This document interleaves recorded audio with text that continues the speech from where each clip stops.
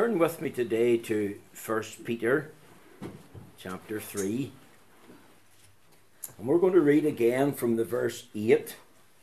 Remember, it's dealing with the subject of submission.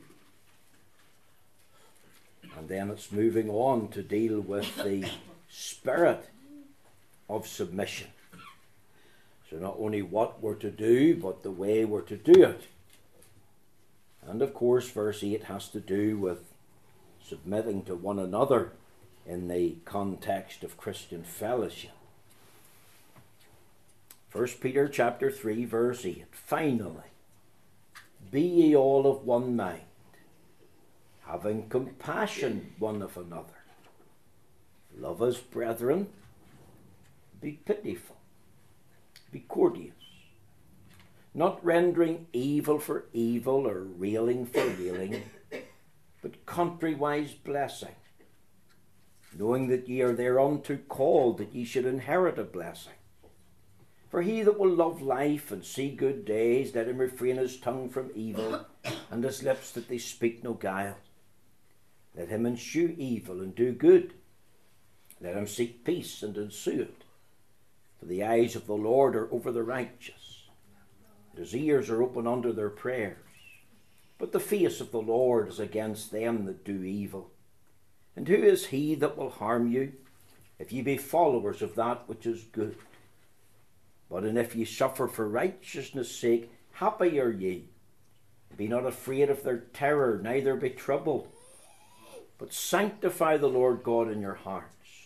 Be ready always to give an answer to every man that asketh you a reason of the hope that is in you, with meekness and fear, having a good conscience, that whereas they speak evil of you as of evildoers, they may be ashamed that falsely accuse your good conversation in Christ.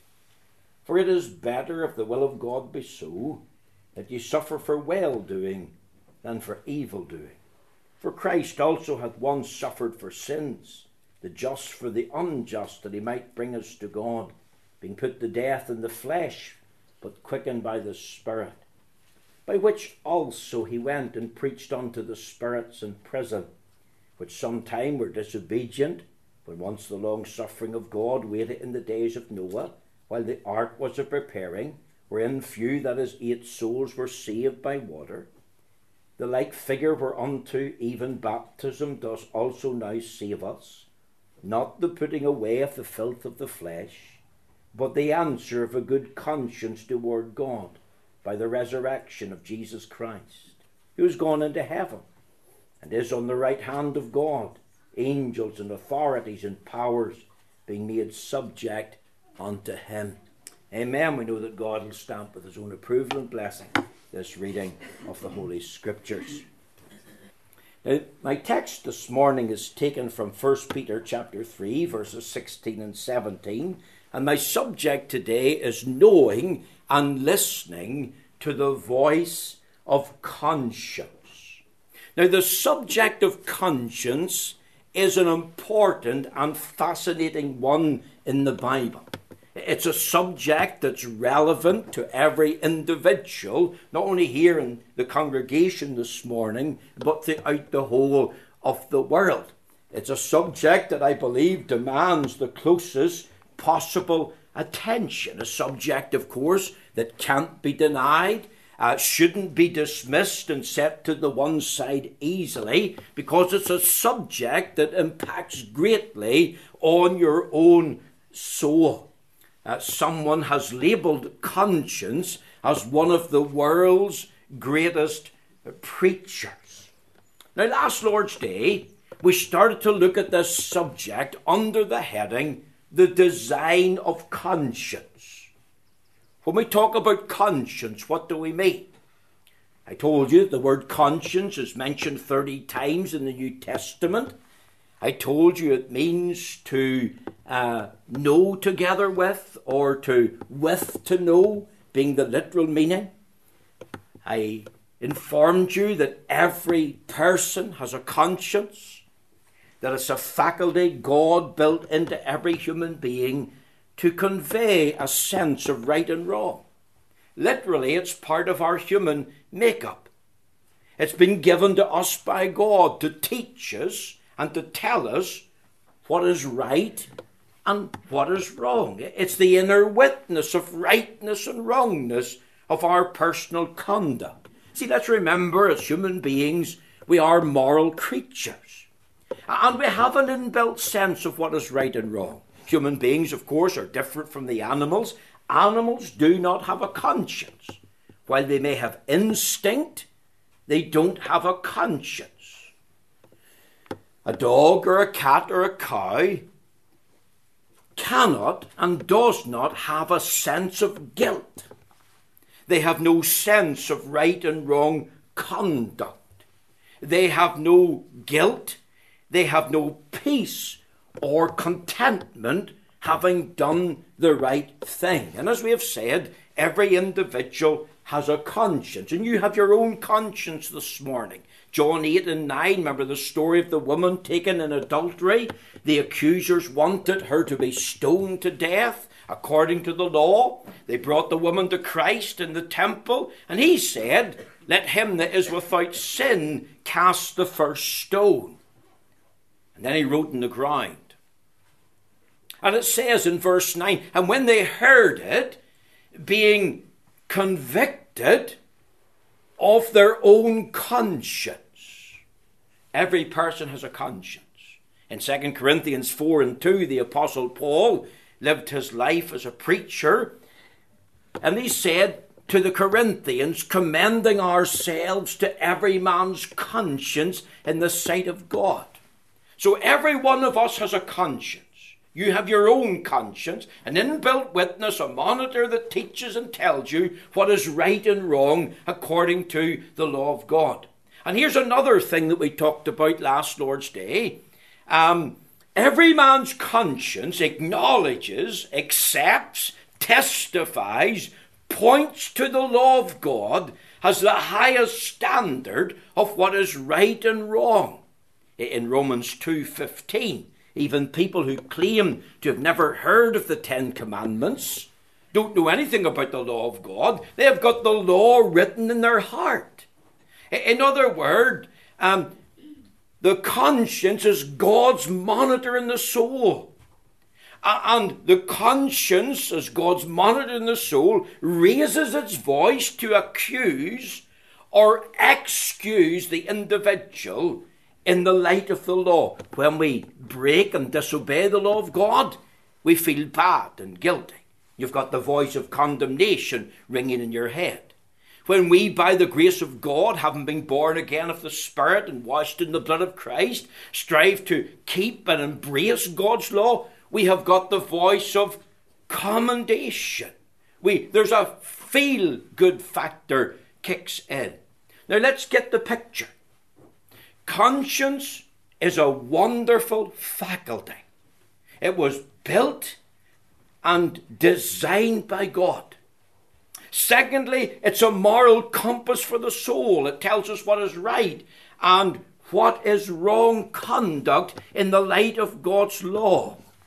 And thirdly, it's a witnessing faculty, because conscience has a voice. Condemnation on the one hand, commendation on the other. It's the voice of God. It's God coming as lawgiver and lawmaker and thundering in our ears and in our soul. In his book, Pilgrim's Progress, John Bunyan, he called conscience Mr. Recorder.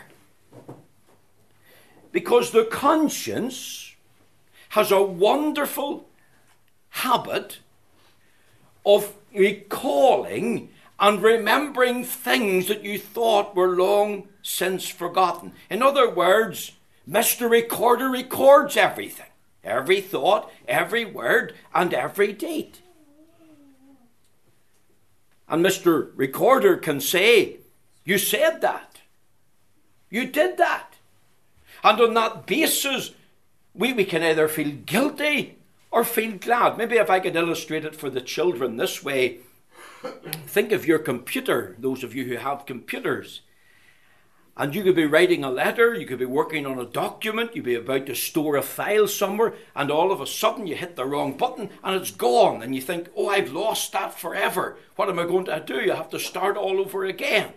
Well, of course, for those who are very technological as far as computers is concerned, they know that that information that you fear is lost can be retrieved. It's not really lost. It's still there. Yes, it's dormant. You can't see it. But it can be found. And if you had an expert like Mark Strong, he can come along and he can get anything out of the computer that you feel that is lost. Now here's the thought that we left you with last Lord's Day. You and I have a conscience, inbuilt by God as the moral compass for our soul. The conscience knows there's a lawgiver. The conscience knows that the law of God has to be reckoned with. The conscience knows all about breaking God's law. And your conscience and mine, can it be totally destroyed? And your conscience and mine can recall past events and past things. Things that could be hidden and then come up to hammer us and come up to trouble us. Even in hell,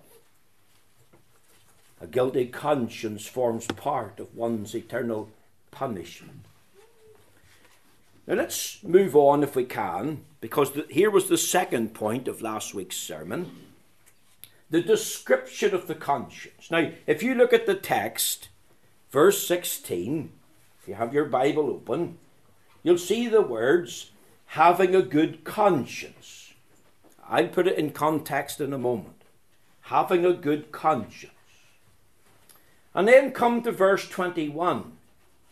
And again you've got the reference, a good conscience toward God. Now let me ask the question, what is a good conscience?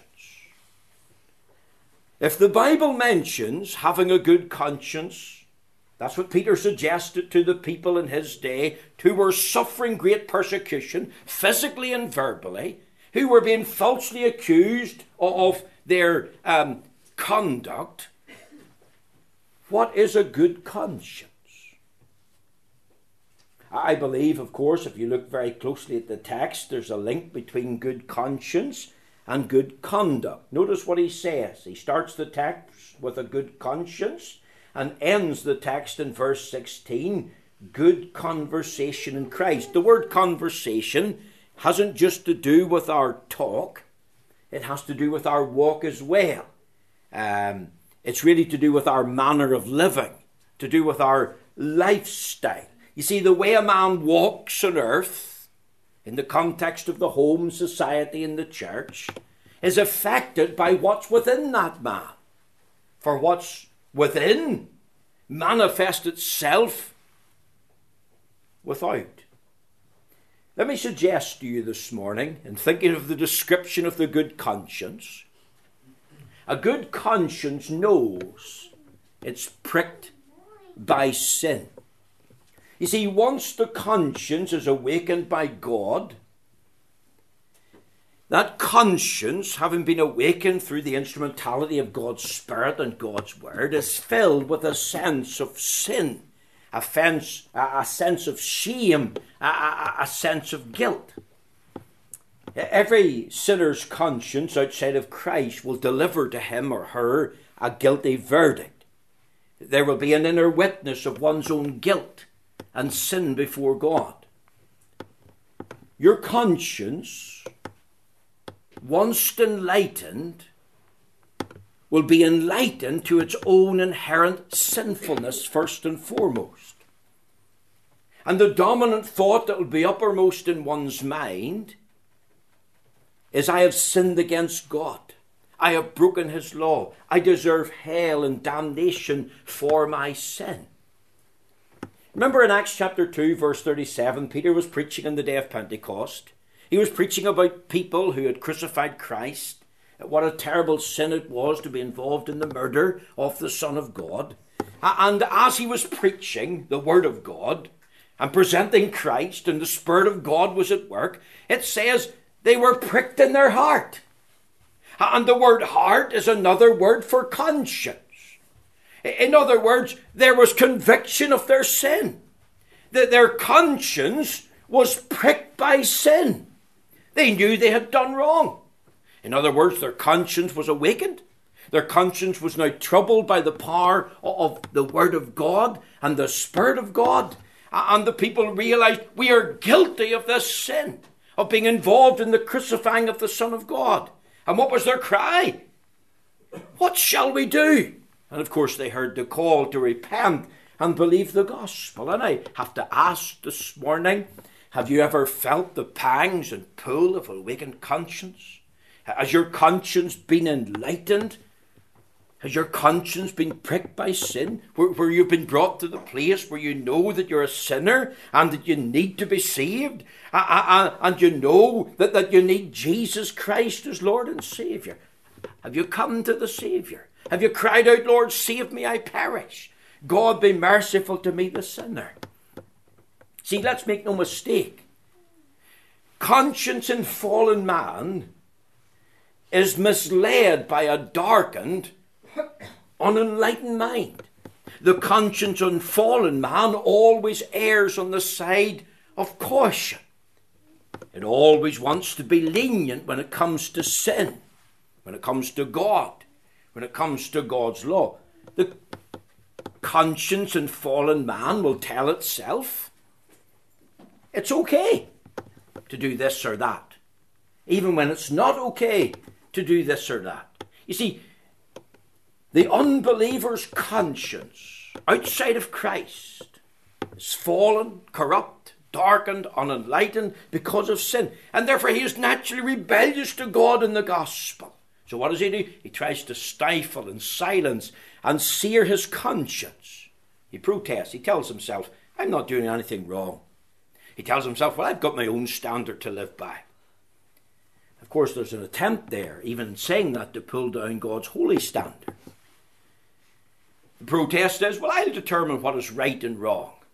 And of course, it's 1 Timothy 4:2, which mentions conscience, another of those 30 references, talks about a seared conscience. That is, seared with a hot iron. And if someone has a seared conscience, now listen to me carefully, they have no conviction about sin in their life. They have no compulsion about sin in their life. They feel no condemnation of sin in their life. They deal with the things of God in a vile, unholy manner. They mock the things of God. And that individual, of course, is in a complete state of delusion. And what does he need? His conscience needs to be awakened. And here's the great message. God can awaken it. And when God does, that guilty conscience is pricked by sin. And he knows that that conscience is a powerful voice. And it's testifying against him. Testifying to him. And that conscience calls for acknowledgement of guilt. And a turning to God. And even then, that awakened individual can try to silence and stifle his conscience. He can try to deaden it. Isn't it interesting that 1 Timothy 4:2 is in the context of the last days? A seared conscience. How many today in Northern Ireland live with no reference to God, Jesus Christ, sin, salvation, their soul? Live in willful ignorance to the Word of God. Despite the goodness of God to them materially and giving health and strength and giving the gift of breath and all the rest of his blessing. And they don't acknowledge that. They live to justify their actions. As I've said, they've got their own standard. They live to blame others. Well, I was born this way. I blame their circumstance, their situation. The excuse, well, I couldn't help it. Or say, but it isn't wrong. See, this is the type of a conscience that fallen natural man has. He hasn't got a good conscience. He has an evil conscience. He has a dead conscience.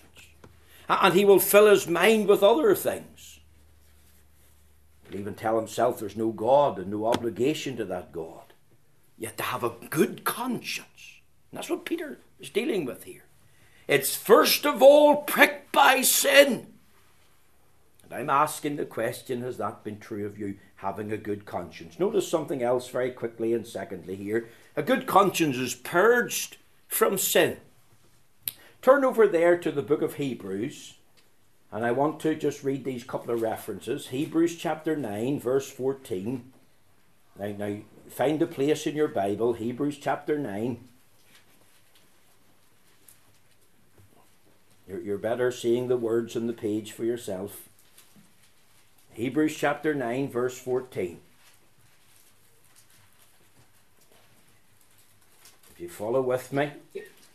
How much more shall the blood of Christ, who through the eternal Spirit offered himself without spot to God, purge your conscience from dead works to serve the living God? Here's another of those 30 references, and it mentions conscience. And this time it talks about purge your conscience from dead works to serve the living God. The guilty conscience that's evil and dead can be made into a good conscience. And this can only be when that conscience is not only pricked by sin, but purged from sin. And what can purge the conscience? The answer is the blood of Christ. And we can find peace through the person and work of Christ. How much more shall the blood of Christ, who through the eternal Spirit offered himself without spot to God, purge your conscience from dead works to serve the living God? Look at Hebrews chapter 10, verse 2.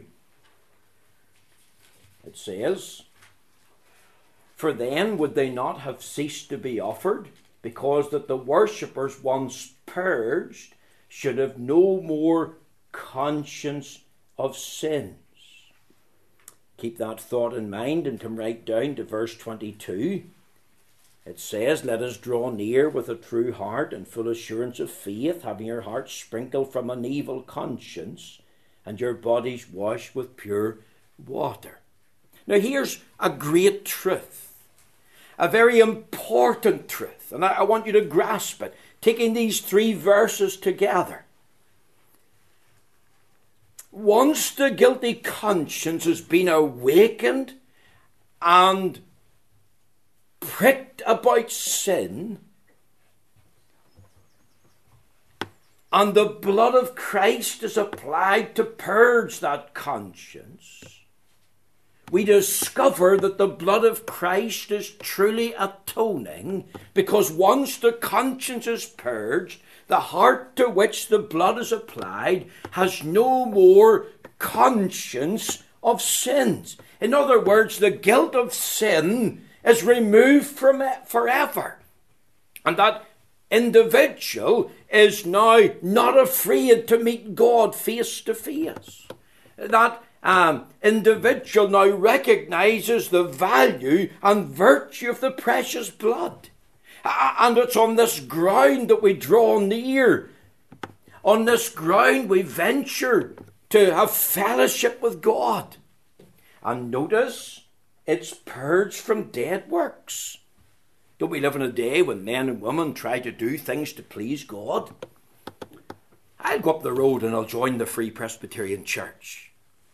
I'll become clean and good living. I'll accept a bit of morality. I'll even start reading the Bible and try to learn it. I'll spend some time in prayer. I'll study the Shorter Catechism and the Westminster Confession of Faith. And you see, those things that I've mentioned, many people try to do this. And what they try to do is they press these things onto their conscience. And they try to satisfy their conscience.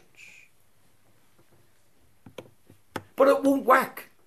Because the only thing that can purge the conscience from dead works is the purging blood of Christ. It's only the blood that purges our conscience. It's only the blood that puts away our sin. It's only the blood that purges us from dead works. See, let's remember that there's nothing that you and I can do to please God. God has been pleased with the life and the death of his Son. And that's why we're called to trust him and have faith in his merits, faith in the righteous life of Christ put to our account. The good conscience that's purged from sin rejoices, realizes, recognizes the value of the atoning blood of Christ. And let me just ask, is it the merit of Jesus Christ, the ground of your merit before God? Is Jesus Christ your righteousness? Has the blood been applied? Are you truly standing by faith upon him? You see, what will happen when the devil resurrects your sin? And the devil will bring it to mind and say, you did this in the past. You did that. You said this. I was thinking of the hymn. I couldn't find it in our hymn book. Samuel Grundy. He was a vicar in Kingston upon Thames, I believe, outside London, somewhere between 1780 and 1851. And remember, he wrote the words of the hymn, "What though the accuser roar of ills that I have done? I know them well and thousands more. Jehovah findeth none." In other words, when God looks on me, he doesn't see my sin. He sees the Saviour's blood. And Samuel Grundy went on to write, "Sin, Satan, death press near to harass and to appall. Let but my risen Lord appear. Backward they go and fall." Isn't that lovely? Doesn't that tie into what David said? "Blessed is the man to whom the Lord imputeth not iniquity, and in whose spirit there is no guile." Sin has been carried away. Sin has been covered over by the blood. Sin has been cancelled out. In the book of Numbers, when Balaam tried to curse the people of God, it says in Numbers 23 that God beheld not iniquity in Israel. In other words, they were a justified people. They were under the blood. It's not that Israel was without sin, but when God beheld them, there was no more remembrance of sin. And of course, when the devil tries to resurrect your sins, then you point him to the blood. You tell the devil you're under the blood. Tell the devil your sins are gone. Tell the devil you're a justified soul. Tell the devil you've got a good conscience. Very quickly, a good conscience is at peace. You see, you can be at peace even in the full light of the holiness of God, and in the full glare and application spiritually of the law of God. You can know and experience true and real peace. You can have inner contentment. You can have joy. You can be at rest. You can live your life in the full glare of the holiness of God. Do you know why? Because your conscience has been renewed. It's been cleansed. Oh yes, it's been made sensitive to God. It's been sharpened, but it now operates in accord with the Scriptures. It lives to adorn the gospel. It refuses to live in disobedience to God. So a good conscience is pricked by sin. A good conscience has been purged from sin. A good conscience is at peace in relation to sin. A good conscience has power over sin. Now look again at our text. There's a link between the good conscience and the good conversation. The conscience approves the rightness of one's conduct. Remember what I said? What a man does is affected by what's within. If the heart is right, then he will live right. Right believing results in right living. There's a link between doctrine and duty, and it's here in Peter. And the two go together. You can't have all doctrine and no duty. And you can't have duty without doctrine. The conscience that's pricked and purged and at peace approves of holiness. It disapproves of unholiness. The conscience that adorns the gospel. The conscience adores all that's found in Christ in all of his fullness.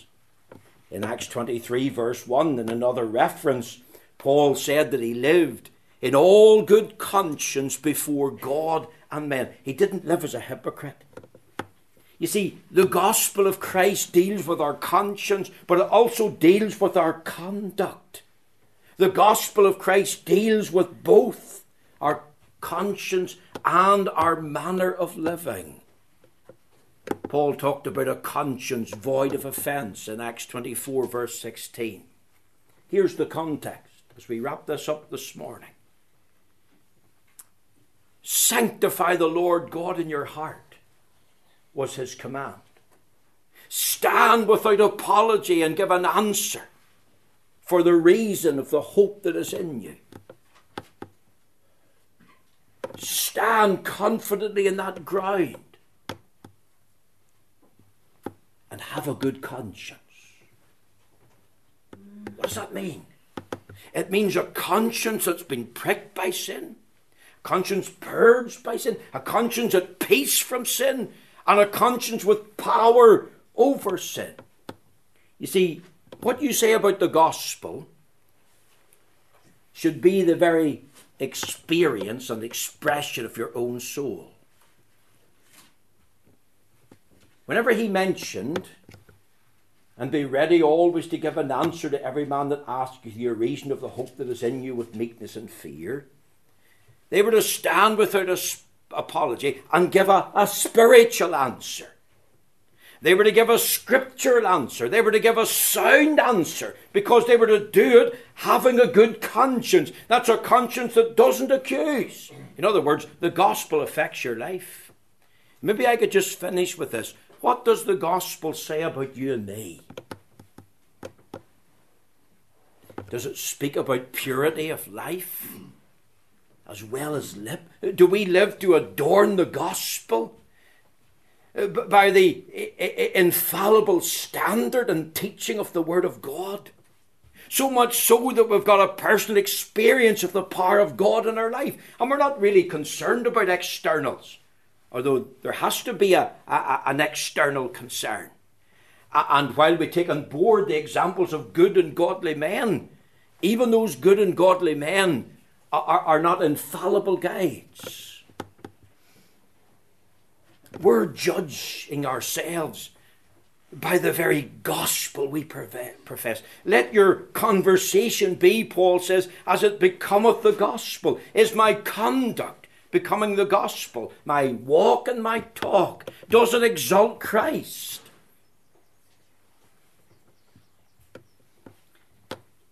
We live in a strange day, don't we?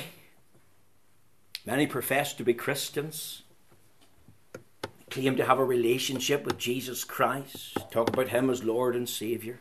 And yet, sadly, those who name the name of Christ are experimenting with drug use. You'll find them down in the pub taking a few pints. You'll find them in a dance floor, nightclub.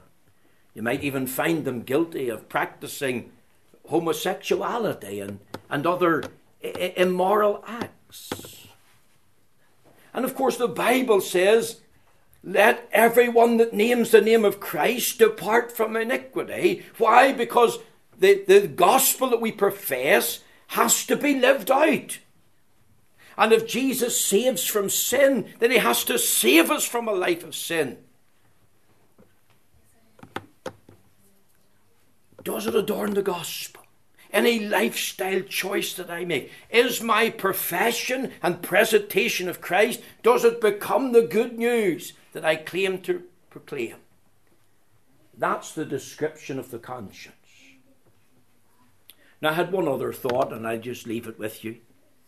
And that is the defense of the conscience.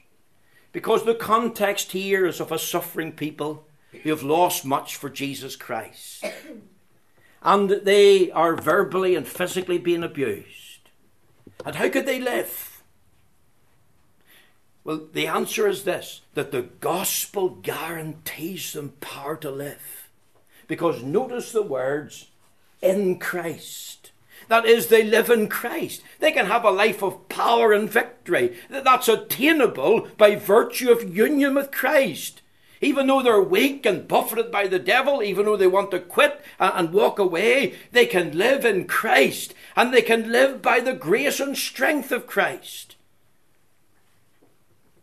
How can we pray?